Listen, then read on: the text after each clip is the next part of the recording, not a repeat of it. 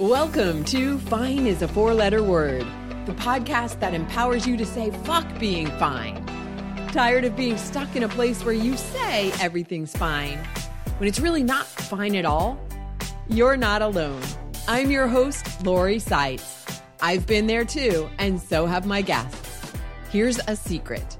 All it takes is a conscious decision to change and then restructure beliefs so your actions take you in the right direction. That's where Fine is a Four-Letter Word comes in. Each week, you'll hear inspiring stories from people who have transformed their lives and businesses, and practical tips and takeaways to move you from spinning in place to forward action so you can create a life of joy. Thanks for tuning in. Let's get started. Sometimes things seem to fall apart just when you think all is going well. And sometimes it seems to happen over and over where it feels like you can never catch a break. But what if those moments where things are no longer fine turns out to be springboards that move you to the next step? Growing up, Yvonne Marchese was raised with a strong work ethic. Her father sold suits. Her mother worked, even though she preferred to be a stay-at-home mom. Her father's mantra was, "Don't be afraid to scrub a toilet." The lesson stuck. Yvonne's dream was to be a theater actress. She went to college for it, working her way through school in line with her work ethic. Then she married right out of college and began doing theater in Denver while holding down the first of many survival jobs. But she was on her way. Everything seemed fine. But fine is a four-letter word. Yvonne and her husband got divorced. This was her chance. She made her way to New York City, the best place to be if you want to act in theater. While she started acting again, she held another series of survival jobs that worked out quite well. Her employer gave her generous time off to pursue her dream. While on a 2-month tour, she met her second husband. They started a family, her acting career went into high gear, and everything seemed fine. But again, fine is a four-letter word. How could she pursue a theater career and be a mom? Now that she could make a living off theater, how did it suddenly become a job rather than a dream? She stopped theater, transitioning into work-from-home jobs. But with her kids' different nap times, this arrangement proved unsustainable. So she got a full-time job that lasted until the economic crash of 2008. Once again, she was asking, what am I going to be when I grow up? The next morning, she woke up and decided to become a photographer, the profession she enjoys to this day. However, at 48, she found it impossible to get out of bed and get going. She was tired and angry all the time, screaming at her kids for being late when she was the one running behind. An introduction to Mel Robbins' book, The 5-Second Rule, led her down the self-help path. She took up meditation. Her kids noticed she was happier, and once again, everything seemed fine. Until that morning, she was frightened by the middle-aged woman staring back in the mirror. In a moment, when you meet Yvonne, you'll discover how each of these moments where things were no longer fine proved to be catalysts bringing her closer to her destiny. Today, she's an age agitator on a mission to explore what it means to age playfully, who believes it's never too late to pursue a dream and that the stories we tell ourselves have tremendous power in our lives. She's the host of Late Bloomer Living podcast and the Midlife Uprising Summit, and the author of In Full Bloom, A Guide to Aging Playfully. Along the way, she's had even more moments where she discovered things weren't fine. But we'll let Yvonne tell us the rest. Like Yvonne, you may find your dream becomes unsustainable. Or once you achieve it, suddenly it's not what you expected. Now what?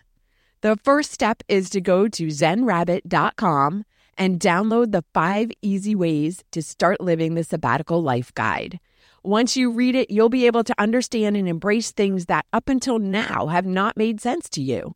It's only 7 pages, so it won't take you long to get through. The 5 tactics are pretty simple, but once you follow even one of them, you may find the answers to questions you didn't even think to ask. When you're ready to say fuck being fine, then this guide is the place to start. It's time to blaze a new trail and chart a new course. Now, let's go meet Yvonne. She's got quite a story to tell, and like you, I can't wait to hear it.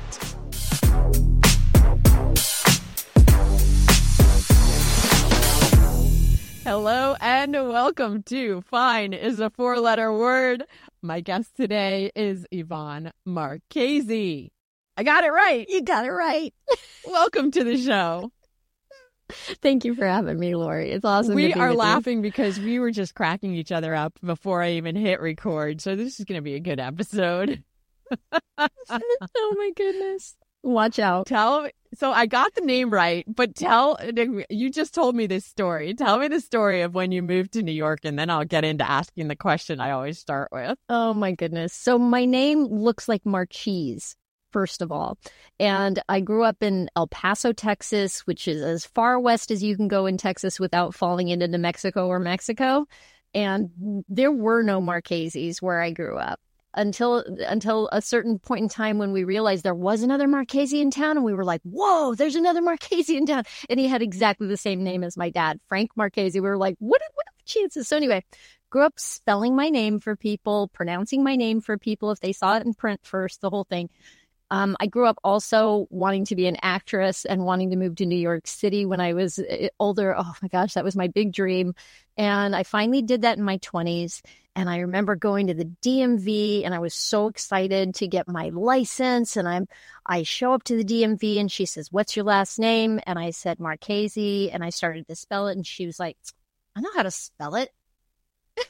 And I was like, I am home. I have arrived.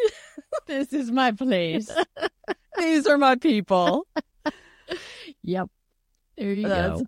Awesome. So speaking of growing up, that leads right into that first question of what are the values and beliefs that you were raised with that contributed to you becoming who you became as a young adult and who you've now developed into? Yeah.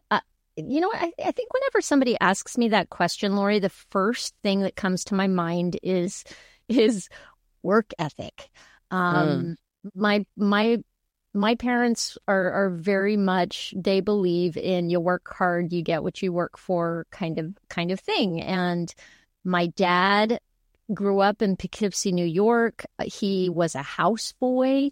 For a number of, my grandfather on my dad's side was a milkman, delivered milk the old fashioned way with a horse and buggy. And my dad worked with him on the back of that and helped with the horse, all these things. And you know, work was just really, my dad was like, don't be afraid to scrub a toilet. You know, I remember him saying that a lot. And my mom worked the whole time that I was growing up. You know, she didn't want to be a working mom. It was out of necessity. So she really would have preferred to be a stay-at-home mom. But I did watch her go and do that. I also watched her go back to school when she was in her 40s to get her associate's degree, because education was also important to my parents. Neither of them had a college degree in the end. They didn't have the bachelor's, but they did feel like education was really important and encouraged us to work hard to get the good grades. My dad was always like, do you want to be digging ditches? You know, remember that coming up a lot. I think he didn't have a thing about, you know, he's not worried about scrubbing toilets, but he did not want to dig ditches. Okay. Right. There's a line I am not willing to cross. I work inside, not outside. That's exactly it. He was loved men's clothing, loved the finer things in life, and he actually sold really high-end men's clothing and he had his own store for a while, but he also was the general manager of a men's suit. You know, he sold like all the big muckety mucks in town came to him to buy their suits and stuff like that. So my dad was... I gotta ask now, is that why he moved to El Paso? Because you just said he grew up in New York. Yeah. But you grew up in El Paso. Yeah. And he was selling men's clothing, which I don't think of El Paso as like the mecca for high fashion. No, so my dad was he served in the military after the Korean War and ended up when he left he actually served in Japan though. So go figure. So once he was done in Japan, they sent him to Fort Bliss in El Paso, Texas. And he loved the sunshine and the weather. He loved golf. So basically he stayed for the golf. Let's just put it that way. Okay. He could All golf right. every day. He was like, if I never have to shovel snow again in my life, again, not, he liked to be outdoors to play golf, but that was about it for my dad. Okay. All right. All good. And so then how did that work ethic and value of education play out in your life? Because did you go to college? I did. I ended up staying home to go to college. Worked my way through school. I got my degree in theater, and I worked full time as a waitress the whole time I was doing that. So I would get up and go to work in the mornings, and then go to class, and then go to rehearsals, and then go study, and then sleep for a little bit, and get up and do the same thing the next day. So that was Okay. college for me. How did you get yourself to New York? Like you said, that was always a dream to get to do that. Yeah. Did you just one day go, all right, I'm following this dream. Here I go. Oh, that could be a longer story, Lori. So I got married too young, let's just say. Right after I graduated from college, I married a guy that I had been friends with in high school, and we had connected again my last year of college. And I'd always had a crush on him from the moment I met him, but I had a boyfriend in high school also. We just never connected in that way, but we were really good friends. He taught me how to drive a stick shift. He was Important skill. Great guy. And we ended up, falling in love, getting married. He wanted to be a police officer. And so when it came time to figure out where I was going after school, I was hesitant to have him move to New York to be a police officer in New York, even though that's where I really wanted to go. But we thought, oh, well, let's try Denver. Go figure. Let's try Denver. Denver seems like a great place to live, and maybe that'll be that. I ended up going to Denver, and I did a lot of theater in Denver. I did a lot of really fun, amazing. When I was there was a great theater scene there that was not professional theater, but it was, I would say, a step above community. There was some really good work going on in town, and I started working right away, and showed it. So I worked whatever job I was at during the day, and then I went and did theater at night. And the marriage started to suffer because I wasn't around much. There were other issues there too. And in the end, he didn't really like me doing theater, even though he knew that was what I had always wanted to do. And so eventually I was like, it's time. And so we divorced, and I spent a year working to save enough money to move to New York, studying up on New York. I didn't know anybody there. I didn't know anything about it, and I didn't have a job lined up. So I did a lot of research on what it was like to be an actor in New York and what I could expect. I sold everything I owned and put my cat in the car with me and drove across country to Maine. Go figure. Because again, I didn't have a place lined up in New York yet. So my aunt said, come to Maine, where we are, and you can stay with us for a little bit while you look. And I was like, all right, that sounds great. So I did. I stayed with them for a month, went and visited the one person I knew in New York who was a playwright whose plays I'd done in Denver.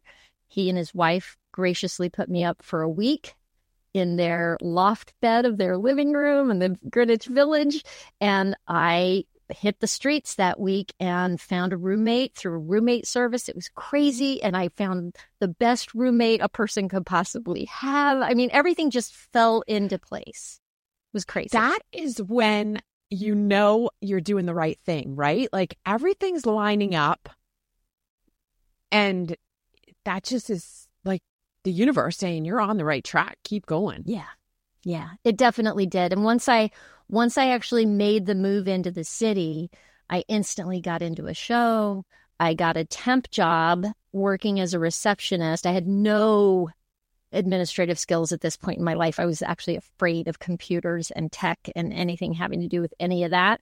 But I got this job as a receptionist because somebody was out on maternity leave. That turned into the guy moving to another location and taking me with him as an admin. And I was like, okay, I know nothing about being a secretary. Are you sure you want me?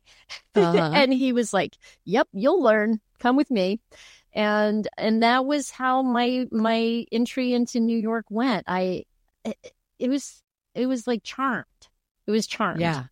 Well, yes. And backing up, like, yes, everything was falling into place because you were on the right path.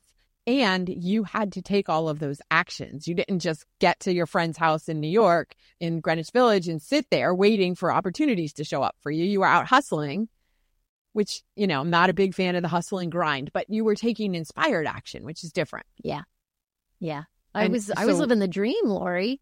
Yeah. Literally living the dream. Right. So you were excited to be taking the actions. Oh, yeah. That's, again, another sign of when you're on the right path for you, you're excited to take the actions. Yeah.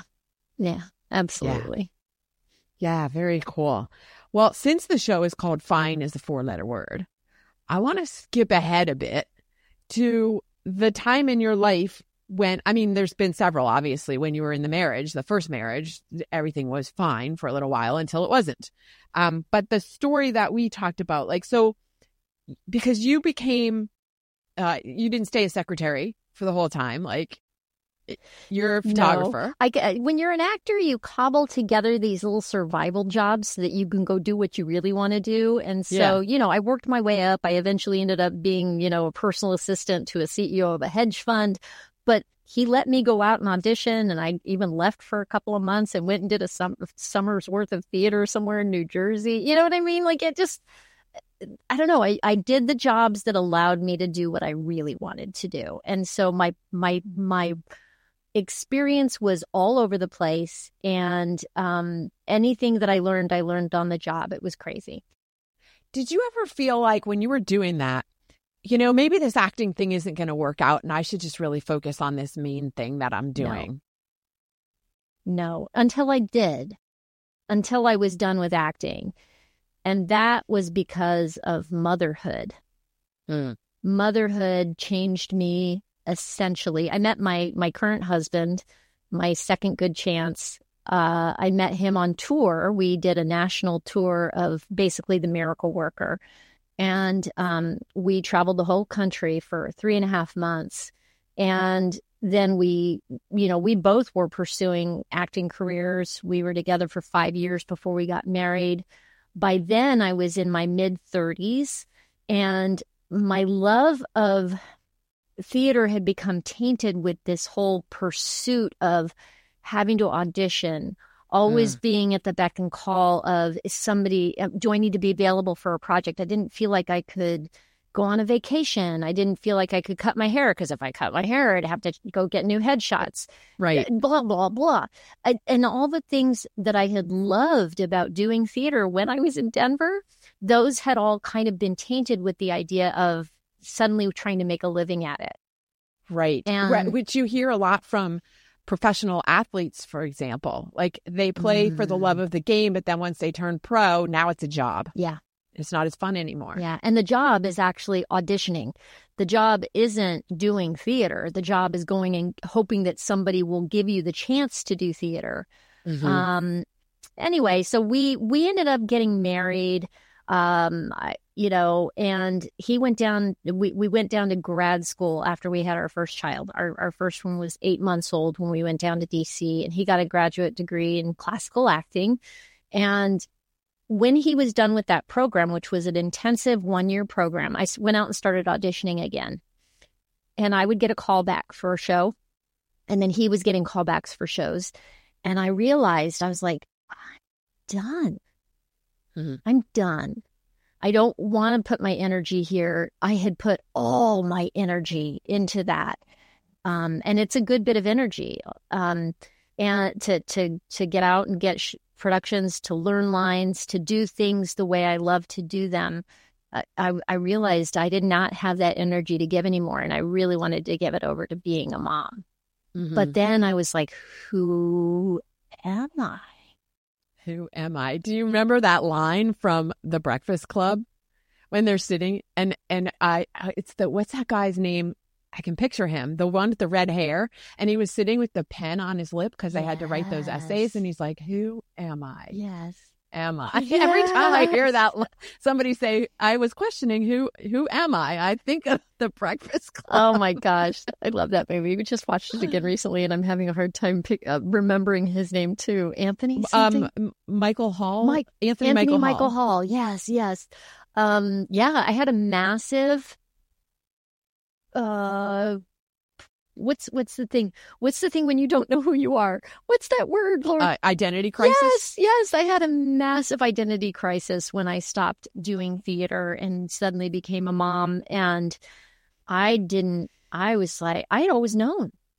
Mm-hmm. I've always known what I wanted to do and put every bit of my energy into that. And suddenly I was like, I love being a mom, but I knew that wasn't everything. And so there was this like, what is there about Yvonne just as a person? Like, who am I? What am I? I don't know. What ended up happening is that I was doing some work from home stuff to cobble together some money while he was in grad school. And then when we came, just all that, we had our second child. And that then was like, I can't work from home when they nap anymore because there's two of them on different nap schedules. This is not working. So I went back and got a full-time job. And it was, again, a survival job. And I got promoted within, I was there for 4 months. 3 months there, promoted for the last month, and laid off in 2008 when everything tanked. And I came home from that, and I was like, I remember it was Halloween. I was like, turn to my husband. I'm like, what am I going to be when I grow up? And he said, you're going to figure it out. And this is after 5 years of asking myself this question, right? Yeah, it's not, a lot of people go through that. And I think a lot of people don't realize that that it's common. Like people feel like I'm the only one going through this. Why can't I figure this out? What's wrong with me that I still don't know what I want to be when I grow up? But it's so common. Oh, it's horrible. It was not an easy journey. And but what literally happened, Lori, is I woke up the next morning and I turned to my husband and I said, photography. I want to be a photographer. It came out of nowhere. And he was like, okay. And I had been trying to take good pictures with my little point and shoot camera and failing miserably. Because I knew what I liked and I wasn't able to do it. And he was like, okay. And we had a little bit of credit left on our credit card. I bought my first real camera. I enrolled in a study from home program, and I went on a massive job search so we could make money and find another survival job. But I started doing photography, and that saved me because suddenly I could make something I thought was beautiful after I learned. I could make beautiful photos without a gatekeeper, without somebody having to cast me in a part. I could pick up my camera anytime I wanted to and point it at something and try to take a good picture and practice my craft on my own. You can't do that as an actor. Yeah. You can't do that in a lot of different occupations where you're waiting for somebody else to choose you. Yeah. Now you could choose yourself. Right. Whether or not I was making money at it didn't matter. It was right. And still be creative. Yeah. Which is probably what your soul was longing for. Yeah. And what I know now, so I'm gonna fast forward us, Lori, to a little bit later on, because I was 40 when that happened. And I slowly worked on the side, doing a little side gig thing with the photography. Finally got to the point where I went full time, and that took me like somewhere between 6 and 8 years. I don't know. And so now I'm 48. I've got my full-time photography business. I'm doing what I love. And still, I was not, there was something missing and I didn't know what it was. And I was tired all the time and maybe a little angry and a little depressed. And there was just, I didn't want to get up in the morning. And I would hit the snooze button, and then we'd be late getting my kids to school, and I'd be yelling at them because they're late. And I'm like, well, who's the real problem here? That hit me one day. And that was before Taylor Swift wrote the song. Right. It's me. I'm the problem. It's me. Right. And I was one morning, and we were running late, and I'm yelling at my kid, "Where's your backpack? Where's your lunchbox? Come on, let's go." By the time we got down to the car, I looked in the rearview mirror, and I saw that he had big fat tears in his eyes. And I was like, wow, I'm the one having a tantrum here. And I'm almost 50 years old. Why don't I have my shit together? What is wrong with me? And wow. And so my husband, God bless him. At one point, it wasn't the same day probably, but not too far from there, I started doing a lot of self-helpy stuff, right? And he's like, hey, I heard this great Audible book by this woman, Mel Robbins, called The 5-Second Rule. You should listen to it, So we had the account. So I'm like, okay. And I was like, oh, and she's talking about not hitting the snooze button. And so much of like what she was talking about, I could completely relate to. And I thought, okay, maybe I'm going to stop I'm going to stop hitting the no, maybe I'm going to stop hitting the snooze button. I'm going to try a 30-day experiment of getting up before my kids every day. I'm going to meditate finally, because I'd always intended to meditate every day, but never did. I'm going to finally do yoga or some form of exercise every day, because I've been fooling myself about how much I was exercising. I thought I was exercising, but I really wasn't. I was like, okay, 30 days of this time to myself. I belong to a gym, but I never go. Right. 30 days. Let's just see what 30 days does. Who knows?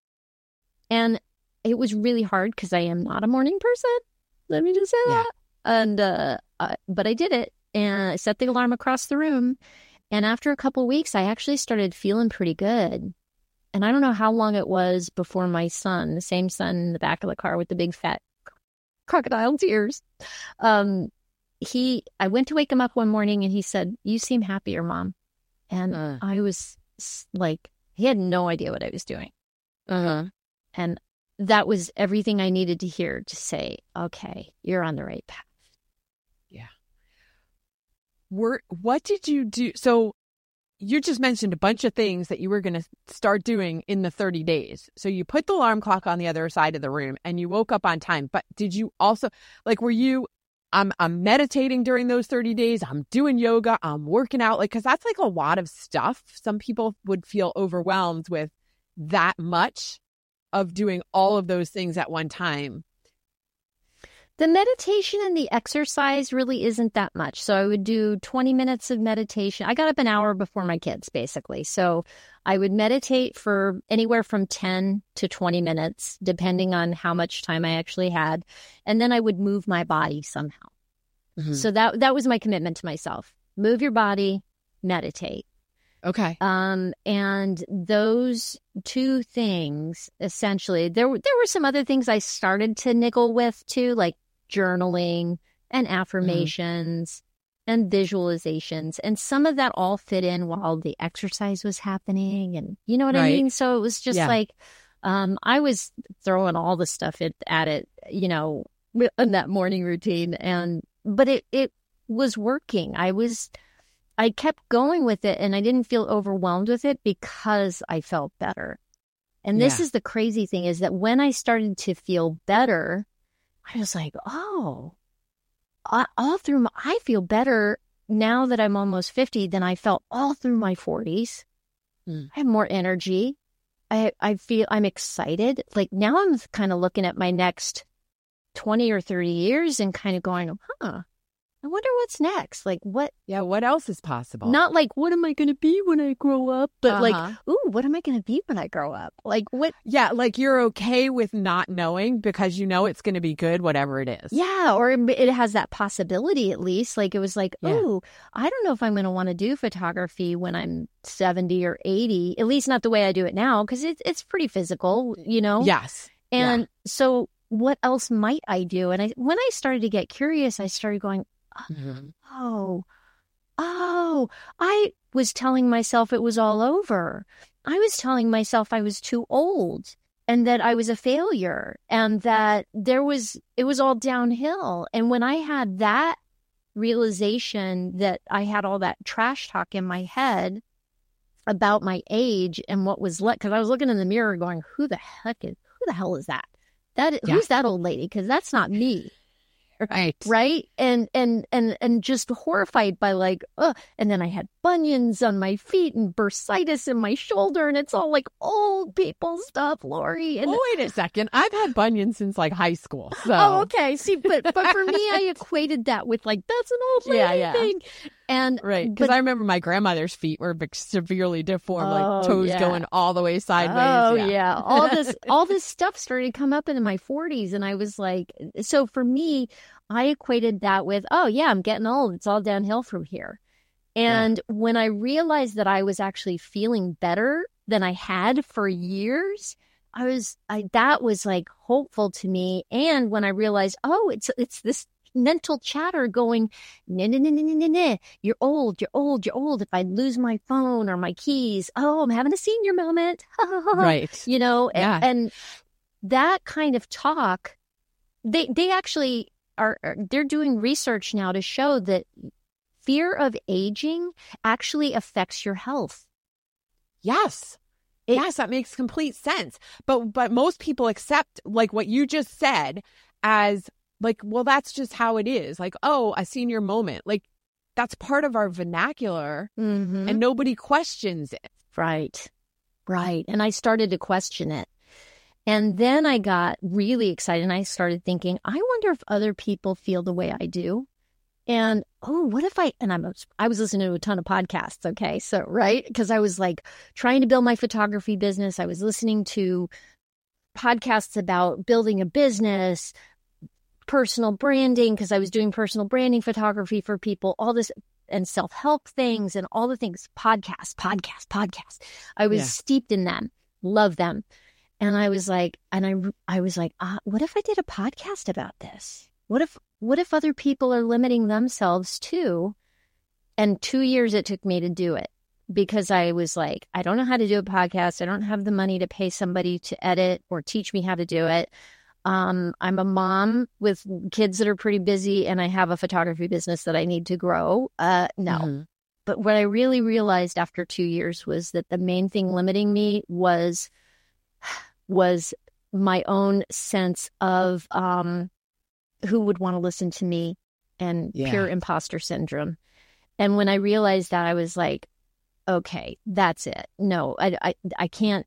I have to, if this is what, if I'm going to draw the line in the sand and say that it doesn't matter if I have a successful podcast, what's going to matter here is what I learned from doing it and how I end up growing. And maybe I can help somebody else by telling other people's stories who felt like they were done and it was all over, or, you know, and found their way around that point in their life in midlife and have gone on to, you know, discover new things about themselves. So that was how the podcast got started.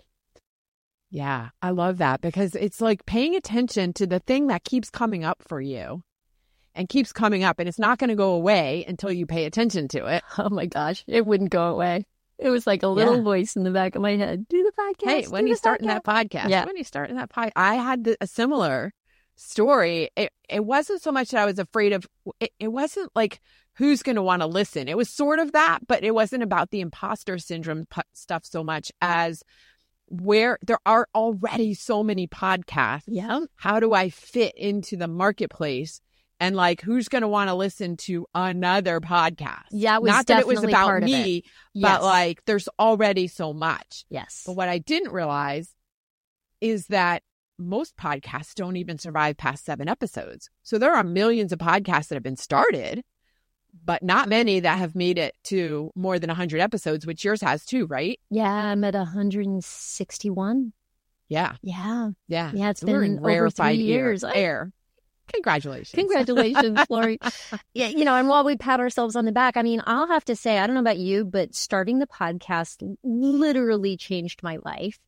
It has made me realize that the entire time, the one through line through everything that I've loved doing as far as being an actress, being a photographer, and now having a podcast is that I am a storyteller. That is why I did theater. That is why I wanted to do theater, is to tell stories that change, where people can see themselves, and in seeing themselves, they can lead better lives, and it has led to me meeting people like you. It has led to me meeting a bunch of other people who are looking at aging with excitement and possibility instead of that everything's downhill from here. I've started speaking. I just wrote a book. I'm like, who is this?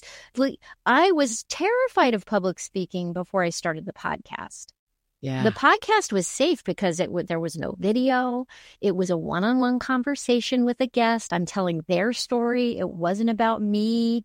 But now I'm like, I'm ready to go talk about this thing. I'm ready to talk about how ageism limits us when we are ageist to ourselves. I am like ready to get out in the world and just talk about this thing. Right. That's the key thing you just said, is when we tell ourselves these stories. Like, I don't believe that something out there is limiting people who are in their 40s and 50s, the Gen X or older. I hear a lot of people talking about ageism, and I haven't experienced it. I don't feel like I've experienced it. I don't know how much of that is other people putting the stuff on us versus us putting it on us. I have to say, I think it's both. And you have to understand that I'm coming from a career where once you're past, especially as a female performer, once you're past your early 20s, you are on the downhill slope. And so there is that, but it's not just that. Like there was another job that I had, I was let go from. They ended up hiring a much younger woman to take my place, who lived in Ohio. I live in Fairfield County, Connecticut, where things are expensive. They could pay her less and everything else. In the end, me getting laid off from that job, there was a touch of it. Do you know what I mean? And I hear it, I've met other people who, this wonderful woman I met during the pandemic, she had lost her job and it was all pandemic related, right? And she had a job hunt that went on for at least a year. And she was a highly, highly qualified person for the work that she was doing. Mm-hmm. And a lot of it's just harder. It is out there. It is out there because we're all so steeped in it that I think we don't even know when we're being ageist against other people and against ourselves. Interesting.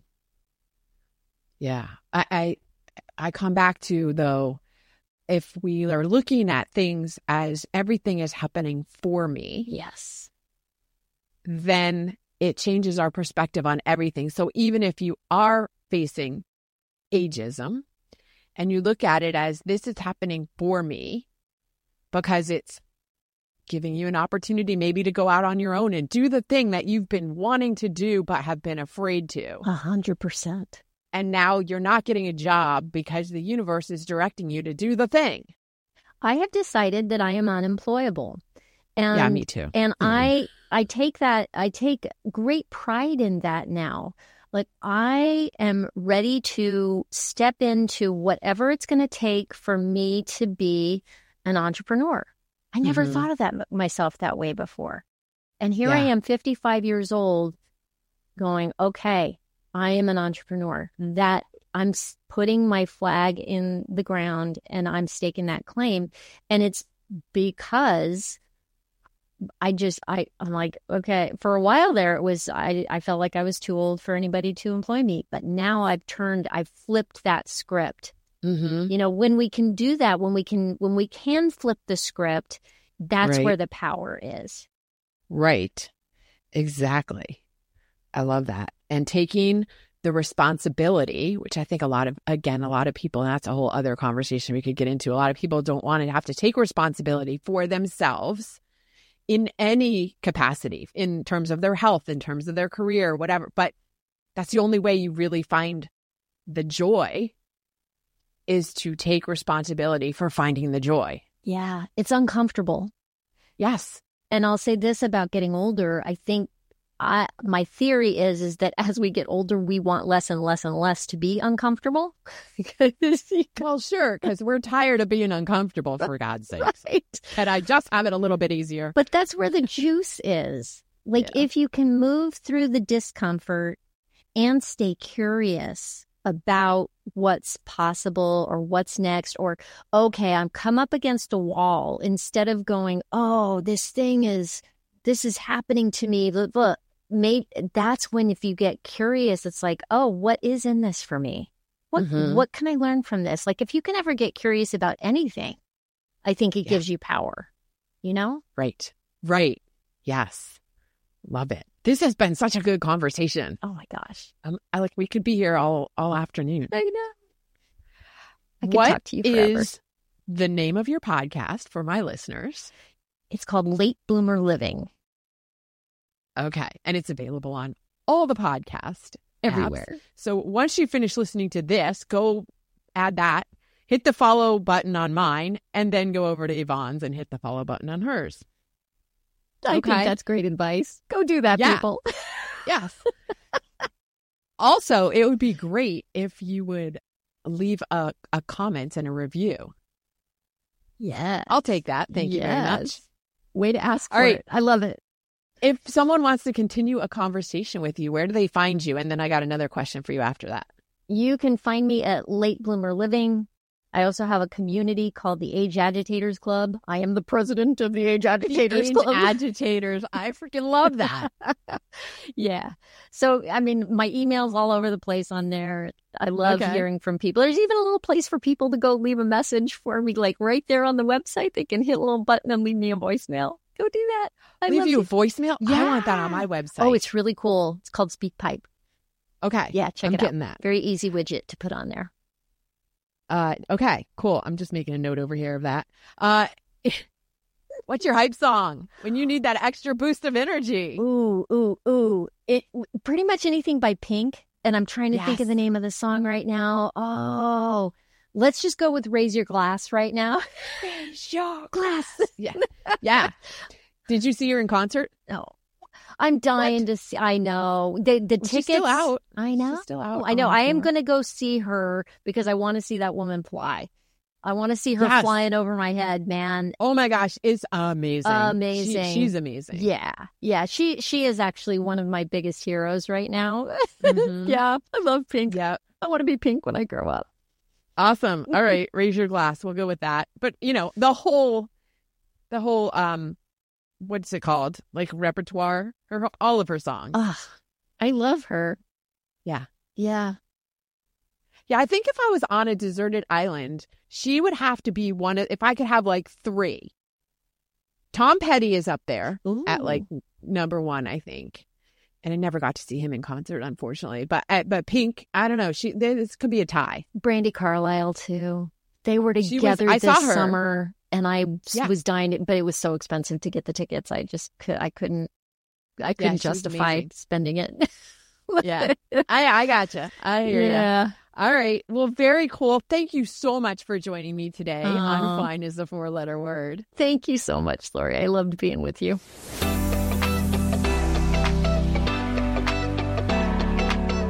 Usually for our episodes, I look for profound moments in the conversation and line them up as key takeaways for you. But have you noticed the aha moments you have during conversations you don't get a chance to bring up, or that occur to you hours or even days later? Yvonne's journey is a testament to learn as you go, and that's part of the theme of today's takeaways. Number 1, Late bloomers and Gen Xers were raised with a work ethic that defies human nature. This is an aha moment that hit me after I spoke with Yvonne. We were taught to go to school, get a job, be loyal to a company, and hang in there until we qualify for our pension. Perhaps like you, I've met very few people whose goals and dreams remain consistent for 40 years and are impervious to whatever life serves us along the way. Number 2, don't be afraid to scrub a toilet.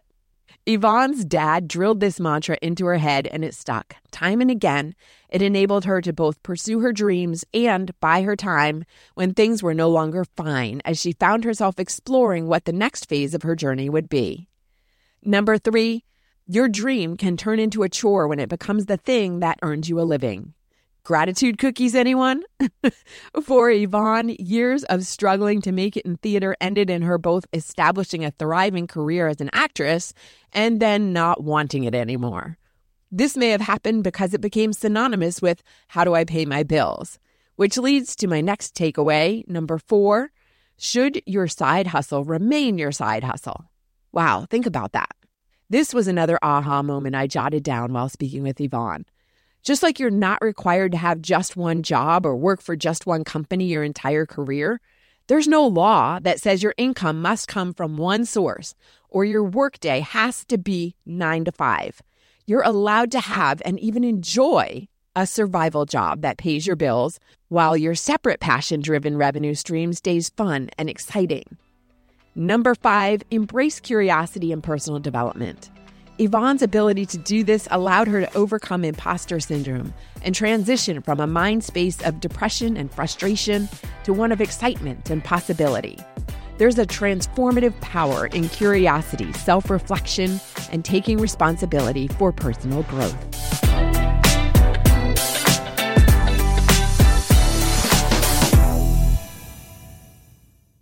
Thanks for listening to Fine is a 4-letter word. If you've enjoyed the show, please follow and share it with a friend. Leave a review on Apple Podcasts or your favorite platform to help others discover it too. You can find links to my socials on my website, zenrabbit.com. And before you go, take a moment to reflect on what you're grateful for today. Remember, you have the power to create a life you love, and I'm proud of you. Thanks for joining me. Take care.